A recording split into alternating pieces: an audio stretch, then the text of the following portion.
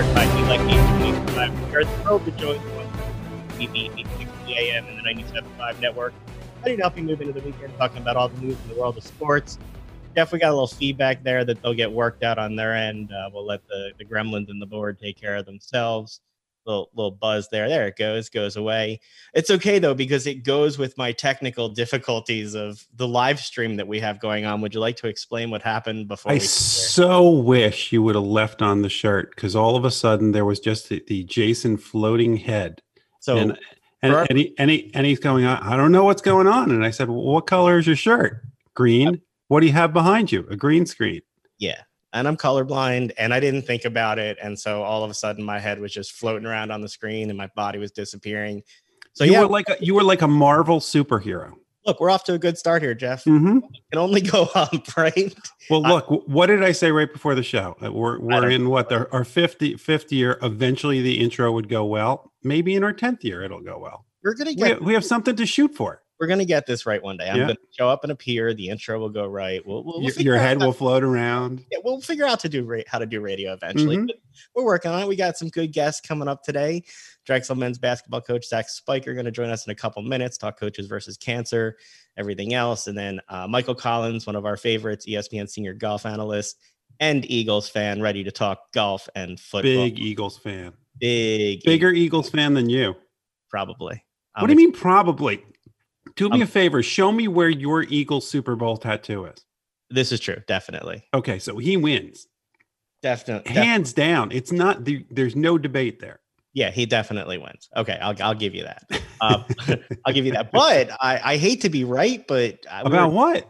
We were texting. I told you last week I was worried about that offensive line against the Washington defensive line. And then they went up 17-0 and you're texting like, are you tired of being Chicken Little? And I'm like, no. And then all of a sudden I was texting. I was like, it's a bad thing when they give up 6. By the way, that was exactly what I texted you when it was at 17-0. No. Are you done being Chicken Little this week? And no. you wrote back no. And it turns out the sky was falling, just at a very slow pace, only to be picked up in the second half. I was unfortunately right. We'll get to football in a little bit. Mm-hmm. You want to talk NBA basketball for a bit? Some interesting stuff going on in the finals. Denver eliminates the Clippers. Anybody see that coming? No, not at all. Are you able to watch the Miami Heat on TV, or does your blood pressure get so high because Jimmy's not here that you just can't take it? Because I was ranting to you about this last night and then today that I have had it. There was an article that went through the way that the Heat have approached this playoffs, how their goal is to dominate or destroy the bubble or whatever their phrase is, and the way that this team has come together. Watching this team is frustrating for so many reasons. The first and foremost, because Jimmy Butler is not here, and the return on Jimmy Butler was not great. Which, by the way, that was a choice of this organization. Of course, it was a choice. They could have signed him, and they chose not. You made that trade with the goal of signing him. And what is Jimmy Butler? Jimmy Butler is a closer. Jimmy Butler is a competitor. Jimmy Butler is a pain in the rear end if you're a player, but he is going to push you. And from everything I've heard from interviews with Bam Adebayo, with everybody on the team, is that there is a core group of leaders.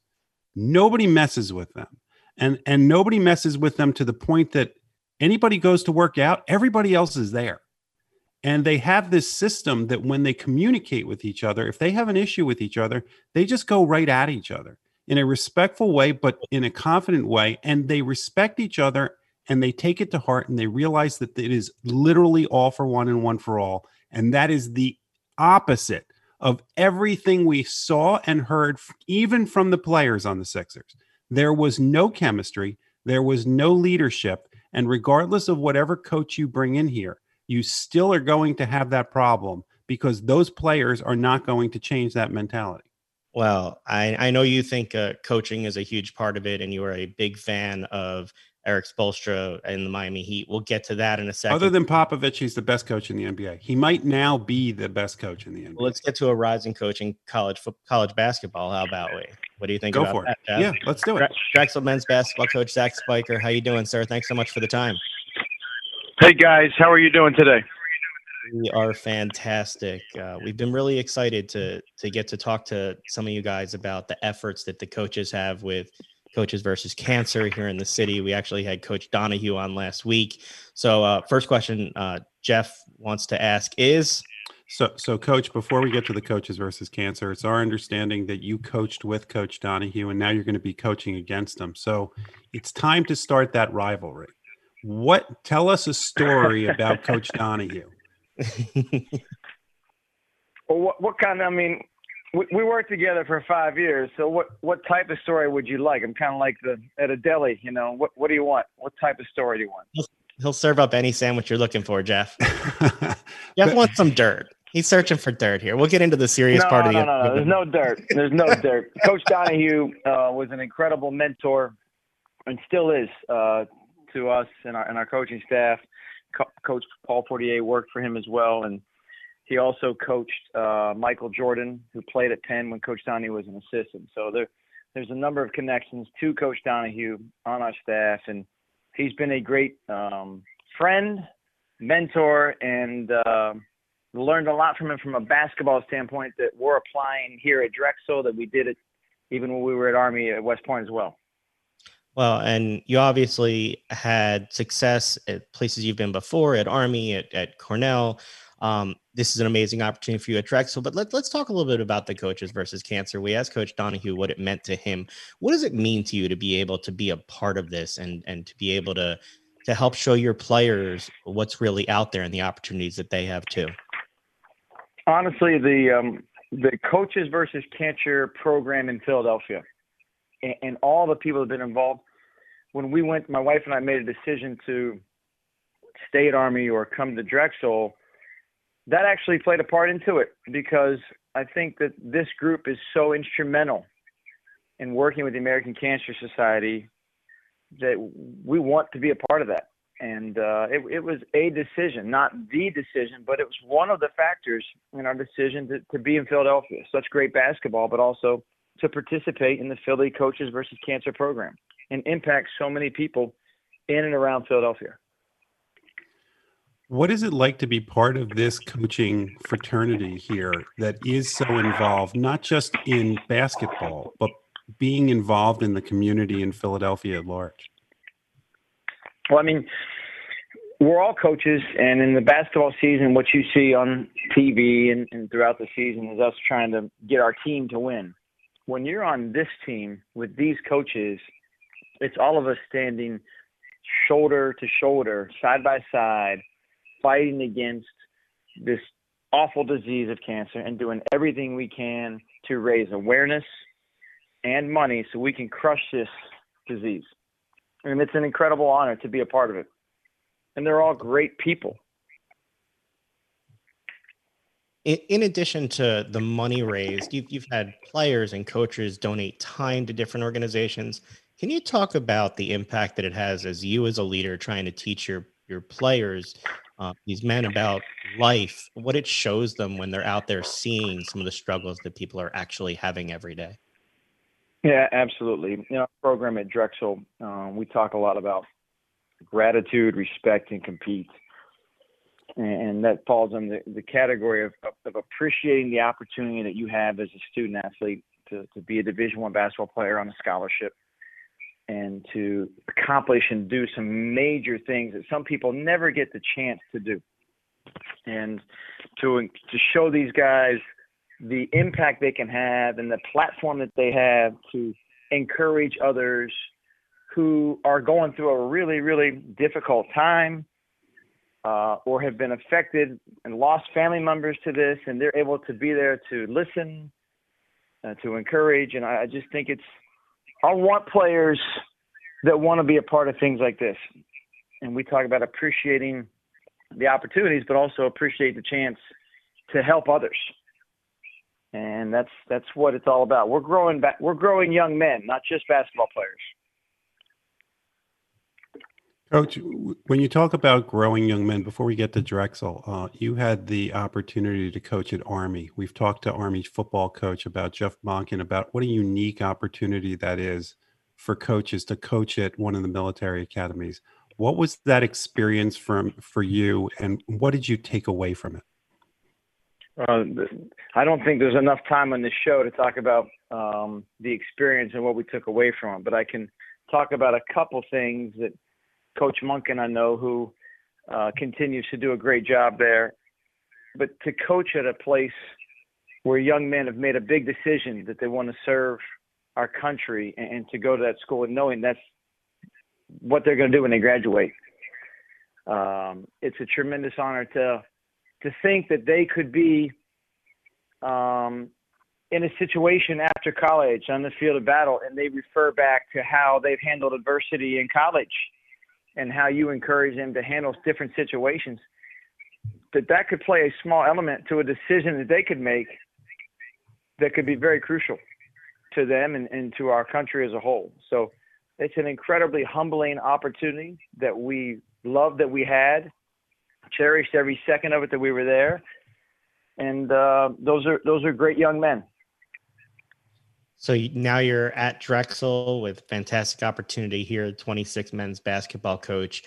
Last year didn't end the way that you planned for. I'm wondering how you took the situation that occurred and dealt with your players. When we talked to Coach Donahue, we talked about having to look seniors in the eye who abruptly played their last game without knowing it. How to prepare his team coming into this year. What has the situation in the last few months, obviously different than anything anybody's experienced, done for you as a coach, and how you're going to handle your team? I think that might be the understatement that I've heard. The season didn't end quite how anybody wanted, right? Very true. But, there's a lot going on in our world. There's a lot of different things spent on, and it's our job as a coaching staff to lead these guys, to encourage them, to empower them, to use their platform. So we're talking to our guys on a lot of different levels. One, you want to be COVID conscious.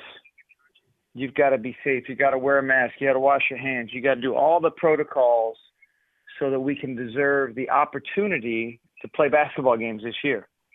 And I know the season was announced and the dates are recently out there, but there's still a lot of things that could impact it. And we've got a serious responsibility for our guys to educate them and make them aware of all the potential scenarios that could derail us. So we've got to do a good job with that. But I think we would be remiss to not talk about what's happened this summer. And my fear as a white coach that we talk about the summer, and we started with George Floyd and we ended with Jacob Blake, and then we're back in school and classes going and workouts are going, and next thing you know, we're getting towards the start of the season or Thanksgiving, and have we done anything? So that's been our challenge to our players, to now go from a group text message to some action. Our school starts next week. Our guys are back on campus. We're working through the COVID protocols, so we can't get together as a group and talk about social injustice issues or our action plan. So we're trying to encourage all of this. We did something last weekend. We met with our guys and had breakfast outside. We had Wawa breakfast outside. Can't be more Philadelphia than that, right?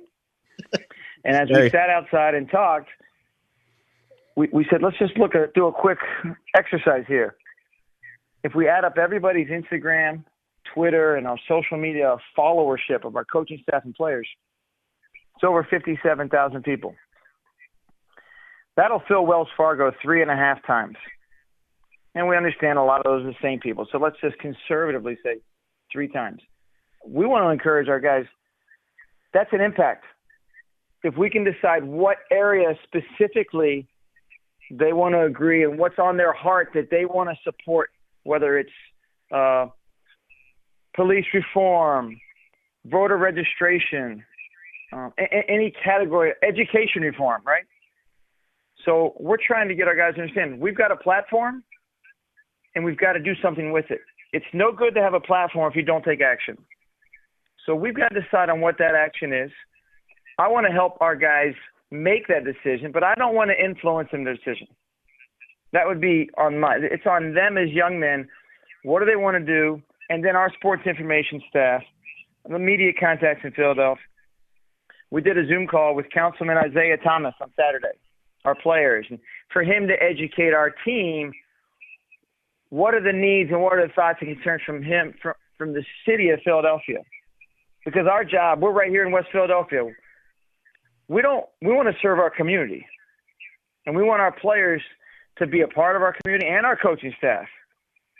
So that's what we're trying to do, guys. You asked that question. It's a long answer, but we want our guys to continue to be a part and impact others. And it's a great answer. And, we would just offer for our program, I mean, we haven't shied away from those conversations. We think it's important. First of all, we like to recognize athletes and programs that use the platforms that they have. But second, we have a platform too. And the more that we can help facilitate those conversations and drive the conversation forward, we think it's really important what you're doing with the team and the players.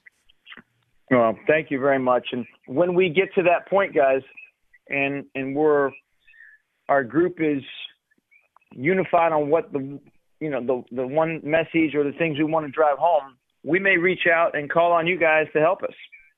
Just like you're helping right now, though, promote awareness for Coaches versus Cancer. I mean, this is an incredible program. It's got over 5,000 coaches that petition across the country. It's raised $130 million since 1993. I mean, it's awesome. It's awesome to be a part of, and you guys help get the message out. And Coach, with regard to that message, there's an event coming up next Thursday on NBC 10 Philadelphia. What is that event, and how can people support the event? Well, it's Coaches versus Cancer off the court. Usually we do a lot of in-person events, but given what's going on, we can't do that, right? So next Thursday at 7 p.m., it's going to be a 1-hour TV special with all the Philadelphia coaches and the impact that the American Cancer Society and its mission in Philadelphia has had on the battle versus cancer. So we're gonna come together. We're gonna talk. It's gonna be a great program. Talk about how we can impact, how we can motivate others to continue to join in this fight. And I can't say it any better than the former St. Joe coach and Phil Martelli. Right? It doesn't stop. And neither are we, right? We're going to crush cancer, and we're going to get as many people as we can to visit phillycvc.org and donate and participate and be a part of this great, big, awesome team that has coaches and fans and basketball players of all ages chipping in to crush cancer. It's the ultimate team. Well, Coach, we look forward to doing our part, helping you out. We thank you for the time and welcome you back anytime as this conversation goes forward on Coaches versus Cancer, on social justice, and as you continue to build your program. So thanks so much for the time and for what you're doing.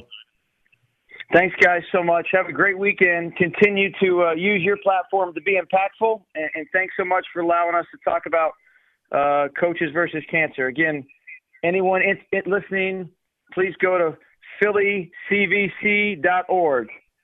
to learn more and donate. And we'll make sure to share that on our social media platforms. You have a great one, Coach. Thanks, guys. Have a great weekend. Jeff, it amazes me when we talk to these coaches. Are we just lucky with good people and good coaches in this area, or how does that work? I think it's something about, I mean, let's face it. I know this is going to sound cheesy, but it is the city of brotherly love. And there is something, yeah, I know it's cheesy, but there is something to be said about it. And we are lucky that we have had coaches in this area and athletes and ownership and front office people in colleges. It's an entire collective of people who seem to care more than just about sports. And sometimes we lose sight of the fact that sports is something more than wins and losses. I know people always want to say, well, it's all about the wins and losses. It's not. I mean, yeah, we want to win. We want parades. We want to go down Broad Street all the time. But there is more to it. And the people that we come into contact with and the people we're lucky enough to talk to, have done an incredible job and continue to do an incredible job. And even the people who leave here. I mean, look what Coach Spiker just said. He talked about Phil Martelli. Phil Martelli did an incredible job while he was here. He's not here anymore. He's still doing it. And that there's something to be said about people who, even when they leave the sport, even when they leave the area. I mean, remember we talked to Jamie Moyer a couple months ago. Jamie lives out in California now. That doesn't mean he's stopped the charitable work that he's doing in this area. No, Chase Utley still has his charitable work in the area. I mean, a lot of these players. Yeah, there's something to be said, and we should be very proud about the athletes that we have had come through this town, not just because of who they are as athletes, but who they are as people. Yeah, and Coach Spiker seems to be, and Coach Donahue, who we talked to last week, and the coaches that we're going to be talking to in the coming weeks as part of this Coaches versus Cancer series, are the next generation of people that are doing this and leading young men and young women to also be that next generation. The paying it forward hasn't stopped, and I don't think ever will in Philadelphia. And we appreciate the people at Coaches versus Cancer for the help to arrange some of these interviews. You can find the content of how you can get involved on our social media accounts. Talking more about it next week. Jeff, it's good when we can use the platform that we have for this kind of stuff. Yeah, the American Cancer Society's Coaches versus Cancer Philadelphia program, the top in the country, will air Coaches versus Cancer Off the Court, an exciting TV special featuring the Philly basketball community and their rich history of support for the American Cancer Society's mission. Expect to see appearances from the Philly coaches, media personalities, and more.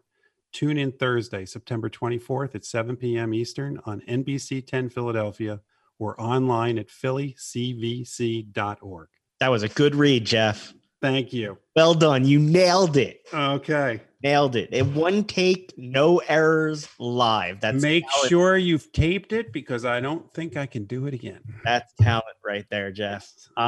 Let's get back to coaches that we're not sure about after the coach that we are sure about there.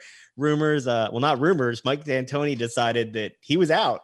He's done with the Rockets after the loss in the playoffs. Oh, darn. I thought you were going to say he was. I thought maybe I missed the news where he said he was out as in considering the Sixers, because I don't get that even a tiny little bit. Like we talk a lot on this show about how the Sixers brass wants to win the interview. They want to win the press day by bringing in the biggest, sexiest names that they can. And for some reason, they have concluded that D'Antoni is that name. And then you got to wonder if they're talking to anybody else in the NBA or have looked at their own roster and go to their own games. That's my question. The roster. Will Joel Embiid make it past the 3-point line? Well, no, this would be perfect for him. He doesn't have to play defense, and he can shoot threes all he wants. But what are they going to do? They have nobody on this team that you're going to call a sharpshooter. Tell me where Al Horford fits in a Mike D'Antoni system. He's going to fit at the top of the key where everybody else is. This makes so little sense. We're talking about a guy who constructed a roster that had nobody over 6'9". They had Robert Covington. Remember him? He was the center on the Rockets this year. Think about that. So that doesn't jive with our Monstars lineup. No, none of this makes sense at all. And by the way, if you can tell me exactly when Mike D'Antoni won an NBA championship, I'd like to know. I'm just wondering. His record in the playoffs is below 500 with over 100 playoff games. I'm just wondering, what are you bringing him here for? If this is serious, when is the front office reevaluation happening? If we're already hiring a coach, I don't understand what's going on here, Jeff. Look, I asked somebody with some inside knowledge the question of what exactly do they see in him, and the one-word answer I got back was analytics. And my response to that was the only analytic I care about with D'Antonio is wins, losses. That's it. Yes, he's a good coach. He is not equipped to handle this team. Anybody who thinks that somehow he's got this brilliant mind where he's going to change his entire thinking, his entire career has been built on this particular brand of team. No defense, all offense, shooting lots of threes. I thought Ty Lue was their guy a week ago. What is going on here, Jeff? I don't know why that hasn't been done. Ty Lue is, unless they're going to find the next Eric Spoelstra, which it doesn't look like they're looking for. They're not. No, because that's not going to win the press conference. And no, they're not sexy. You don't win the headline with an assistant coach from the Denver Nuggets in Wes Unseld Jr., who will probably end up being the Chicago Bulls head coach and will not even get a conversation here. And that's the thing that I don't get. Even if you don't want to hire a younger guy, a guy who isn't established, or a woman, Becky Hammond on the Spurs bench, wouldn't you want to talk to them? Wouldn't you want to get all the information you could from these people about how their organization, any of them? Who's going to have the conversation? Well, we don't know how the front office is going to be. Apparently, it's Elton, Josh Harris, and whoever. Wait, didn't Elton say that didn't work? I can't imagine that Josh Harris is not involved in the conversation. You know the inner workings of this organization better than I do. Is it realistic to think that what Elton Brand said, that he's going to take control and it won't be a team decision, is actually going to happen? Because in my opinion, if that were fantasy basketball, Elton Brand wouldn't be in that position. They'd find somebody to put there. Here's how, I remember when Jeff Lurie came to town, everybody was worried because he played fantasy football. And whether he was going to be a fantasy football owner. He's turned out to be a great owner. And he's been, when we talk about citizenship, he's been a great citizen. When it comes to this group, they are fantasy basketball owners. This is all about getting the biggest names that you can.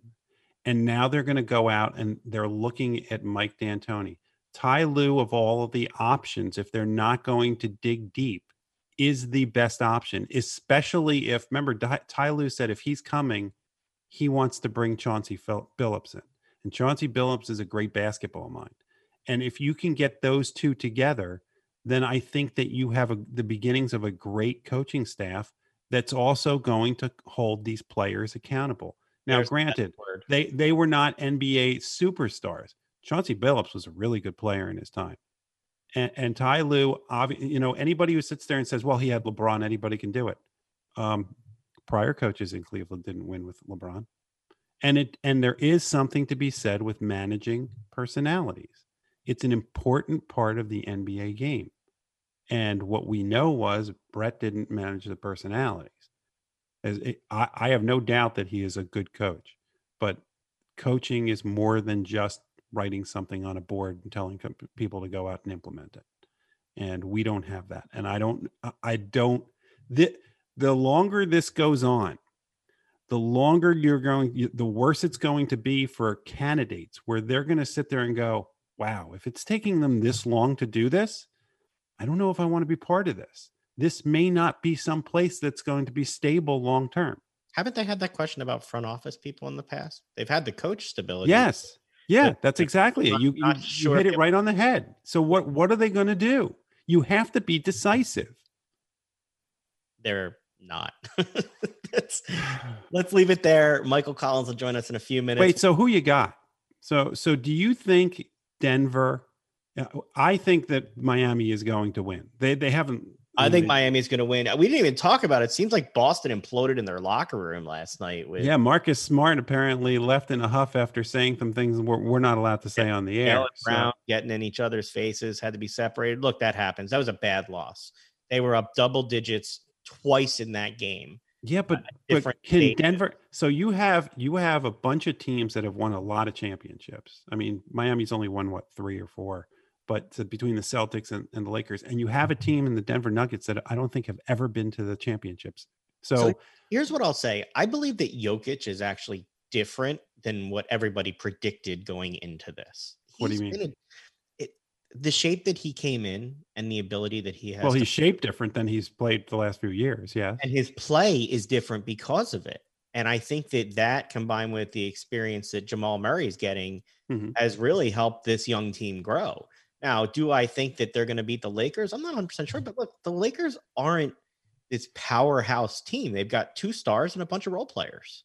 That's 2 pretty good stars, though. You have arguably one of the top 5 players in the game, I'm not discounting it. I'm just saying they're not the dominant. You can't question their lineup team playing the Nuggets. Obviously, the Lakers are favored going in, but you want to talk about who's sharp with momentum? It's got to be with Denver right now. They've been playing well, but they're probably tired. Is there a player as good as Jokic who seems either more people seem either ambivalent about or just somehow aren't impressed with his game? You think it's because he plays in Denver?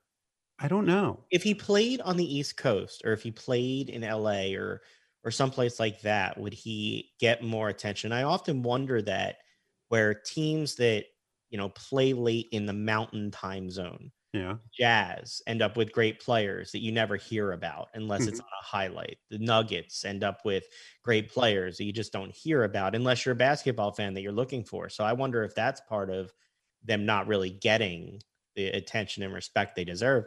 But look, I mean, everybody we talk to, you look at all the picks, the Clippers were the sexy pick. Do you enjoy Magic Johnson going out there trash talking and saying it'll always be a Lakers town, LA? Yeah, it's right. It's if you're a Clippers fan, I can't name a Clippers fan. I think Billy Crystal was the only famous person who was a Clippers fan. It's rough. And after this season, when they really thought that they were going to win it, it's really rough. I mean, they had a lot of issues in that bubble, and I don't know how they're going to fix them now because they kind of have a tough roster that they're going to have to change too. So who do you think ends up in the finals? You think Miami gets there? Who do you think? I think it's Lakers, Miami, and that to me would be an interesting final. If for no other reason is then you're going to see how does Eric Spoelstra devise a defense to stop LeBron when he knows more about LeBron than most people. I think that's going to be an interesting chess game if that's the final that happens. That's a really good point right there. Is there anybody that knows LeBron James in the playoffs right now as well as Eric Spoelstra if they get there? Mm-hmm. I'm sure that Michael Collins could talk basketball if we wanted him to. Michael Collins, ESPN senior golf analyst, huge Eagles fan. Those were the two things we brought you on to talk about. But, if you want to talk basketball, whatever you want, the floor is yours, sir.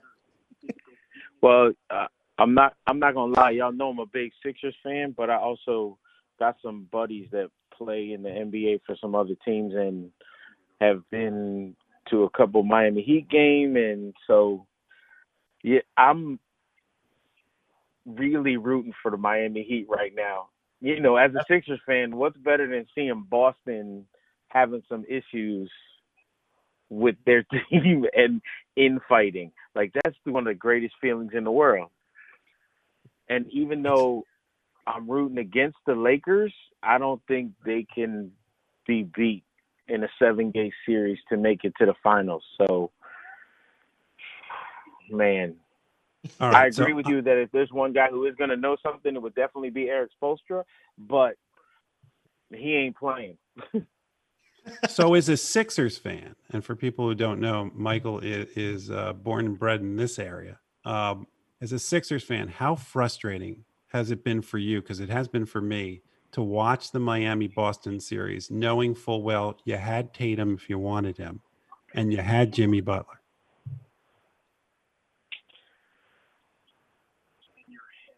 I don't look at it like that, though. That's the thing.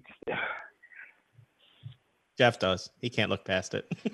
I was ready to cry just watching it. Nah, because here's the thing. Like, we have Marquez Fultz, right? And let's say Fultz starts with a different team and doesn't come to the Sixers. Does the same thing happen to him? You have to think about it like almost like the butterfly effect, right? Like, when a player comes to a team, you can't just assume that player is going to be the player that you're watching at the time, because so many other factors are there. No, I hear you. When I look at Tatum, it's like Tatum comes to let's say the 76ers take him instead. Does he become the Tatum that we're watching now? No, because he doesn't have the same things happen to him, the same things not around him. So it's great that he's become the player that he's become. Would he have become that player if he would have been picked by the Sixers? Nah. All right, I'm going to stick to Philly sports before we get to golf. Did you break anything watching the Eagles game on Sunday? Here's the truth. The truth is, at the end of the third quarter, I turned the TV off and just took my new puppy for a walk because I knew what was coming. That was a smart move. You can turn see the TV it. off. Yeah. I tortured my 3-year-old with it. Poor kid. I even have a couple of those foam bricks that you can throw at the TV, but it's okay because they're foam. But I would get so mad watching the Eagles right now that I would actually have gone outside and got a real brick. So it's like I'm not even going to pick up the foam ones because I'm just so frustrated in watching how that second half went down. Well, actually, I have a concern now. You said that you have a new puppy. So was this your new puppy's first experience with watching an Eagles game? Break him in right. Well, see, and this is the other thing too. It's my puppy. It's a pit. So as a guy who did stand-up comedy for 20 years, I'm also a big fan of Bill Burr. And I heard Bill Burr's bit about him not realizing that you project onto the dog even though you don't think the dog's paying attention. So if you're sitting there getting all jacked up, cursing at the TV, then you take the dog out for a walk, and the dog's like, is that the dude that made the bad call? I'm going to bite him in the behind. So I'm watching the game, and I'm trying to stay chill as I'm getting frustrated. So when I feel myself boiling, then it's like, you know what, I'm going to turn this off. Come on, let's go play. Because I don't think if little Coconut right now, she's only 10 weeks old, but when she's 10 months old and looks like a full-grown pit, I don't think the excuse, it's not the dog's fault, I was screaming at the TV watching basketball and you look kind of like the ref, is going to work as an excuse. All right, so you turned the game off at the third quarter. I did not. Did you see anything positive out of that game? Are you thinking that the Eagles can turn it around? If you were Doug Peterson, what would you do? If I'm Doug Peterson, I show them the first quarter and a half. And then, as much as I love Coach, I wasn't crazy about the play calling in the second half either. But it certainly looked like our team definitely could have used at least one preseason game so that the coaching staff would have realized that we might run out of gas, because we looked like our team had no energy. The Eagles had zero energy left in that fourth quarter.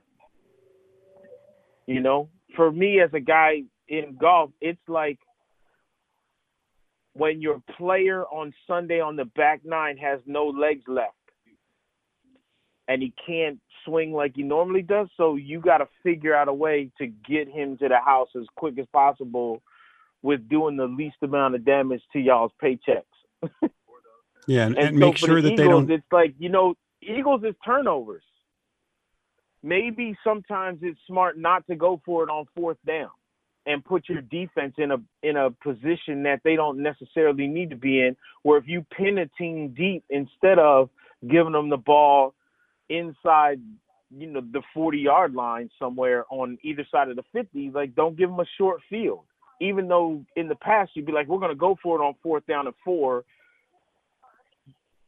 Sometimes now, early in the season, that ain't the smartest move. Maybe it's better to throw the ball away and play for another play, not hold on and take the hit. Yeah, just hold on to the ball. Don't. Yeah, well, this week it may be a little hard. And it may be a little hard with Aaron Donald. So let's not even talk about this week's game. We'll bring it back when things turn around. Let's talk a little golf. Let me see. I hope next week against the best thing to do against Aaron Donald, since we have guys with some speed now, 3-step slants. Yes. You throw enough of those 3-step slants and then stick with the running game so that the play action pass really works. Like, don't do 2 runs in 13 plays. Like, you really got to run it and throw some slants and keep them on their heels. That's how you beat Aaron Donald.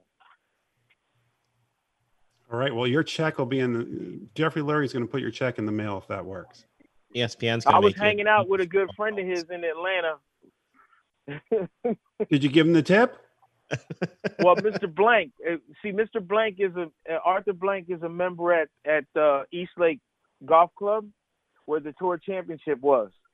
And so when I met him, the commissioner of the PGA Tour introduced me to him, and I showed Mr. Blank my Eagles tattoo that Coach Doug Peterson designed, and I was hoping he was going to be all mad and disappointed and take a picture. But it turns out he was like, "Oh, I'm good friends with the owner of your ball club, and he's such a great guy, and that's a great tattoo." And I was like, man, I was kind of hoping you would be all disappointed, but he had nothing but great things to say about Jeffrey Lurie. So now I'm a fan of Arthur Blank too. Yeah, well, it's Atlanta. They don't care about their sports that much. Let's talk about golf. Rumor has it there's a big golf tournament this weekend, even though I had tickets but couldn't go. What's going on? What are you seeing from the U.S. Open? Everyone complained on Thursday that the scores were too good. You know, Justin Thomas shoots 5 under, or 66, and it's not right. We see guys going that low, or 65. It was like the lowest round ever shot at Winged Foot. 21 guys were under par. Well, guess what? The U.S. Open showed up on Friday. Right now, as we speak, there are only 5 guys under par. And what one happened? of those guys, Bryson DeChambeau, who was through. Well, the wind came out of a different direction, which really firmed the golf course up. The humidity is down, so the greens got real firm, and the rough is already up. And because of that, with the wind coming out of a different direction, if you're making any mistake on this golf course, it's going to absolutely just brutalize you. Now, the first round, too, the USGA couldn't get crazy because there's 144 guys in the field. And if you remember, we normally play this major championship in June. So they got till 8:30 with daylight. Well, it's September. Sun goes down at 6:25. So daylight's a problem. So the USGA couldn't get crazy with this golf course on Thursday. And even though the golf course played much easier than I'm sure they wanted it to, they still didn't finish. There were still a couple groups that had to come back and play. Well, because now the cut is today and it's top 60 in all ties, the USGA is like, you know what? Forget it. We'll let Winged Foot be Winged Foot today. Mother Nature is going to help us. And if they don't finish, oh well. We got plenty of time tomorrow because there's only, 70 guys at the most. So they'll have plenty of time for daylight playing in twosomes. A couple of big names didn't go low yesterday. Dustin Johnson shot a 73. Phil Mickelson hit just 2 fairways. It was his highest score in 29 open appearances. And then you got Tiger, who, although he made 5 birdies, was still a +3. Anything surprise you from any of those names? I saw you were pretty blunt about your prediction of Tiger before this tournament started. Yeah, no, and he is not having a great day again today. Last time I looked before we jumped on the phone, he was at +8. And he was coming off making his second double of the tournament on the 18th hole. That'll miss the cut, right? Yeah, it looks like it right now. Like I said, that cut is top 60 in ties, and right now +6 is in 61st place. But they're projecting the cut to go to +7. So Tiger is at +8 and still has 8 more holes to play. Yeah, and it doesn't look like this isn't one of those golf courses where you're going to just make like 4 or 5 birdies in a row and everything's good. Nah, this course doesn't give you that. You know, we've been talking, Michael, we've been talking about Tiger a lot the last few weeks, especially with everything that's going on with athletes using their platform. One of the things, if you remember back in the day, Earl Woods made a lot of promises about Tiger, about saying that Tiger was going to basically transcend the game as a humanitarian, that he was, quote, going to do more than any other man in history to change the course of humanity. We all don't want to be burdened by the expectations of our parent, but do you get a sense that Tiger is using his platform in this time that so many athletes are using it for good and for positive change, that Tiger's doing the same thing? Well, how many other athletes have the learning center that Tiger has? It's not like, it's a hard thing, man. It's not, you just said it, like, you don't want to put the burden of your parents on you, right? But right. It's not like Tiger hasn't done anything. But people are saying like they expect Tiger Woods to come out and be Jim Brown. That's when was Tiger ever like that? Ever. So why would people expect that out of him now? I think so mainly it's mainly because people have this expectation that everybody is going to react the same to situations, and it's why I think it's important that you brought that out. I mean, people don't realize that the things that Tiger is doing behind the scenes, and you see things like that, but a lot of people don't know these things because Tiger is not very vocal about them. Well, you know what? It's two sides of this coin. Number one, there are the side of the coin of people that don't. Nothing that Tiger does is going to be good enough. The fact that he has his foundation, the fact that he does do the Tiger Woods Learning Center and really changes lives of a lot of kids, that's never going to be good enough for some people because he's not standing out there and doing things like NFL and NBA players are doing. The other side of that coin is think about where Tiger came from. Tiger didn't come from the hood. So, like I said, when he first came out onto the PGA Tour, he told about his experiences that happened on the golf course and in golf. But to think that he's going to be this beacon of light for, like, the NBA players that we see out there marching in protest and NFL players that are doing, you know, some of the things that they're doing, there are people that are thinking Tiger's going to be those players. And that, too, isn't a fair expectation to put on somebody who's never been like that. Tiger ain't never lived in a neighborhood that stuff's been burned down, and he certainly don't live there now. So what does the PGA Tour do to create its own message the way that the NBA does? As you pointed out, it's not the same. People aren't coming from the same circumstances who usually play golf. Golf is something that requires a lot of money, not just the clubs, but practice and all of that stuff.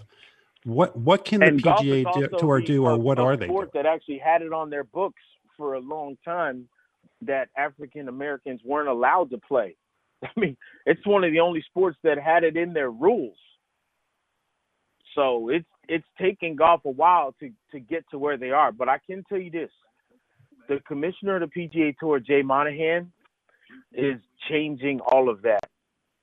And the legacy that he's going to leave, what he's doing, working with the APGA and giving kids who weren't exposed and didn't have the opportunity to play golf and then play golf against other kids at a high level and get to that level, it's happening behind the scenes, and it is happening. And the one thing I love about this commissioner too is he's come to me and said, "Look, man, hold my feet to the fire. Keep me honest on stuff. If there's questions that you have or things that you see that you don't think are right or aren't going in necessarily the direction that you think is going to be the best for the game and the best to bring golf to kids who wouldn't have an opportunity otherwise to have golf in their lives, let me know." And he means it when he says it, as far as having an open door policy and wanting to know. And that's important. You know, the big thing with golf, if you really want to get golf to kids in the inner city who don't have an opportunity to play golf, you know what it's all about? It's about transportation. And I know that sounds stupid, but it's true. Golf courses typically aren't in the middle of the city. So you got to get kids to the golf course and get them from the golf course.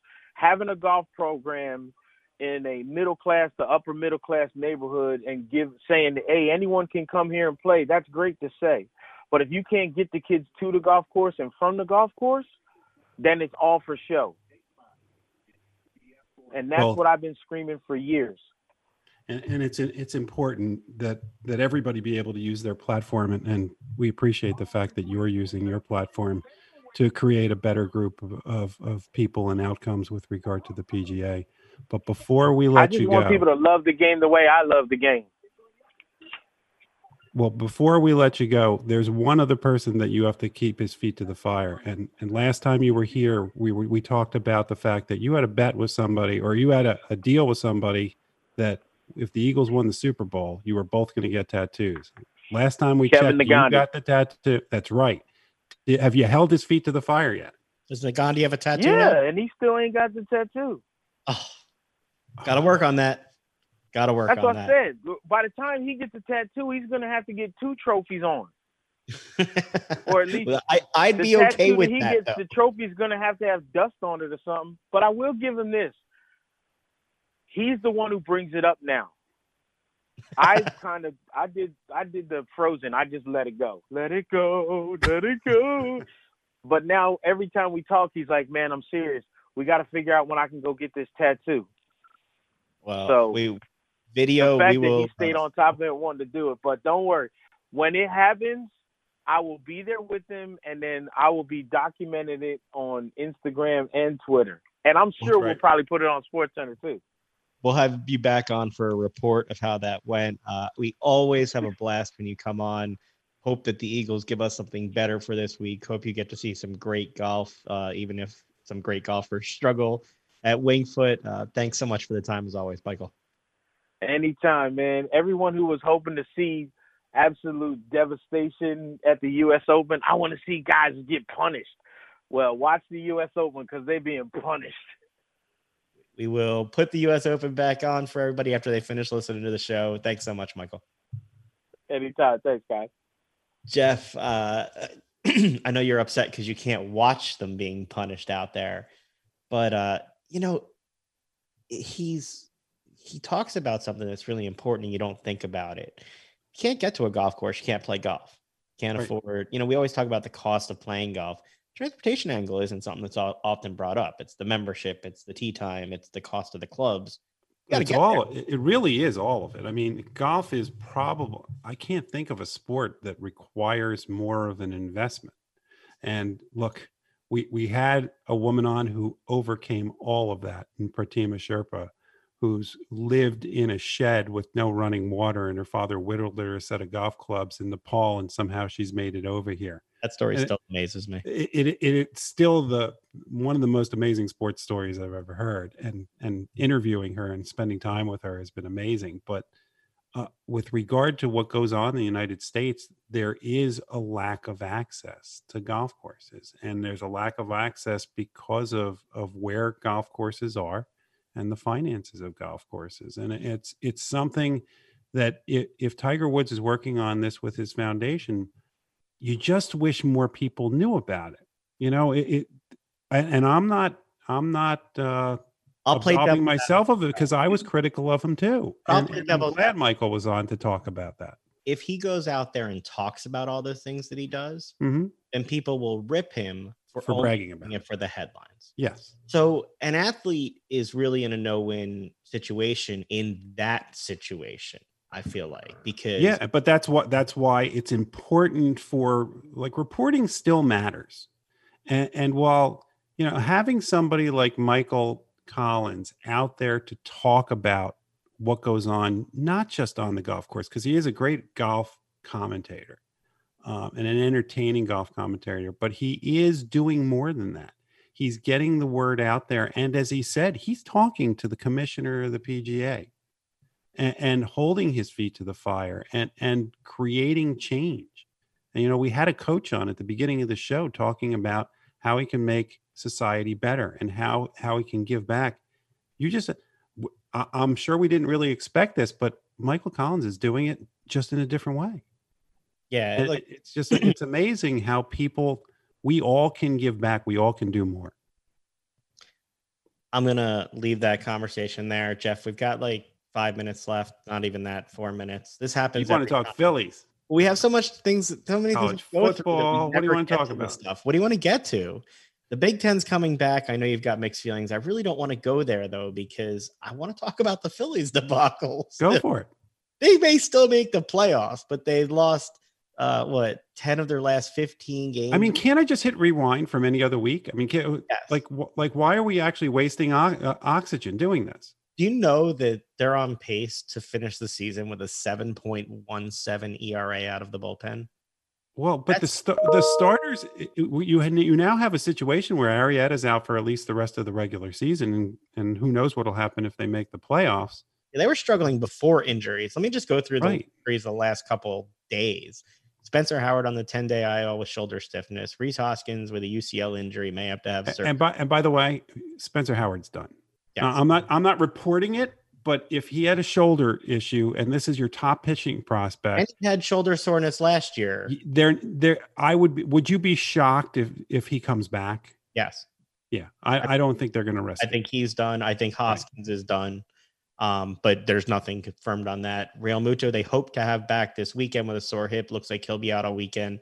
Kyle Garlick got an MRI on his oblique. Gene Segura got drilled with a 98-mile fastball on his elbow last night by Yaris Familia.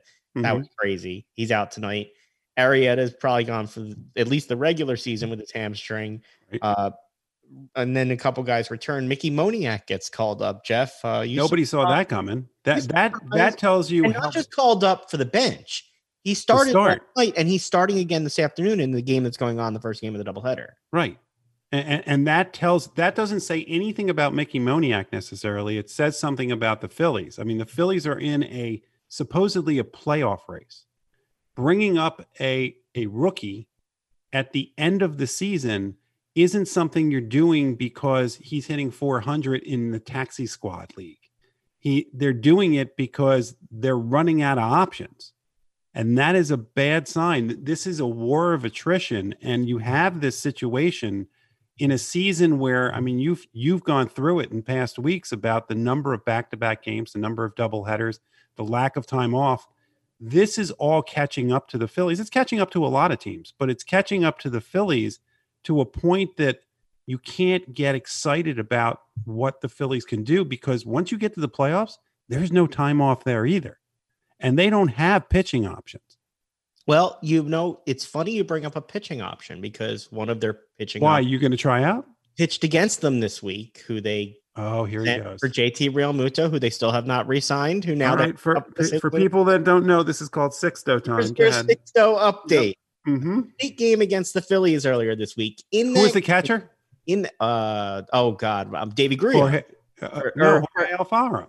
No, was it? Or was it Grullon's up with the Red Sox? Okay, Alfaro, another Philly, former Philly. All right, they could use a catcher right now, but in that game, he threw 12 fastballs at 99 miles an hour or more. Do you know how many the Phillies pitchers, the whole staff, have combined this whole season? None. 6, all by Zach Wheeler. Zach Wheeler's gotten up to 99 now, huh? He's the only person who has hit all 6. Well, yeah, but okay. I'm not going to sit there and criticize the Phillies because they don't have a guy who throws 99 miles an hour. I'm going to criticize the Phillies because they didn't lock up JT Realmuto, and now they've got questions about whether they will because of his hip, while Sixto's going and dominating in Florida. Any final thoughts, Jeff? John Middleton's got to get this done. This is on him. This is not on Klintak if it doesn't get done. This is on Middleton. He wanted the credit when he signed Bryce Harper and everybody else. He's going to have to take the blame if Realmuto walks. He's definitely going to. Jeff, any last words before we leave everybody for the week? You didn't even ask me whether or not I watched Thursday Night Football, but the answer still is no. You missed out. The Browns actually played well. It's the Browns. It is the Browns and the Thanks Bengals. So much for joining us this week. Make sure to join us next Friday night to help you start your weekend in style. Have a great one, and we'll talk to you next week. Bye-bye.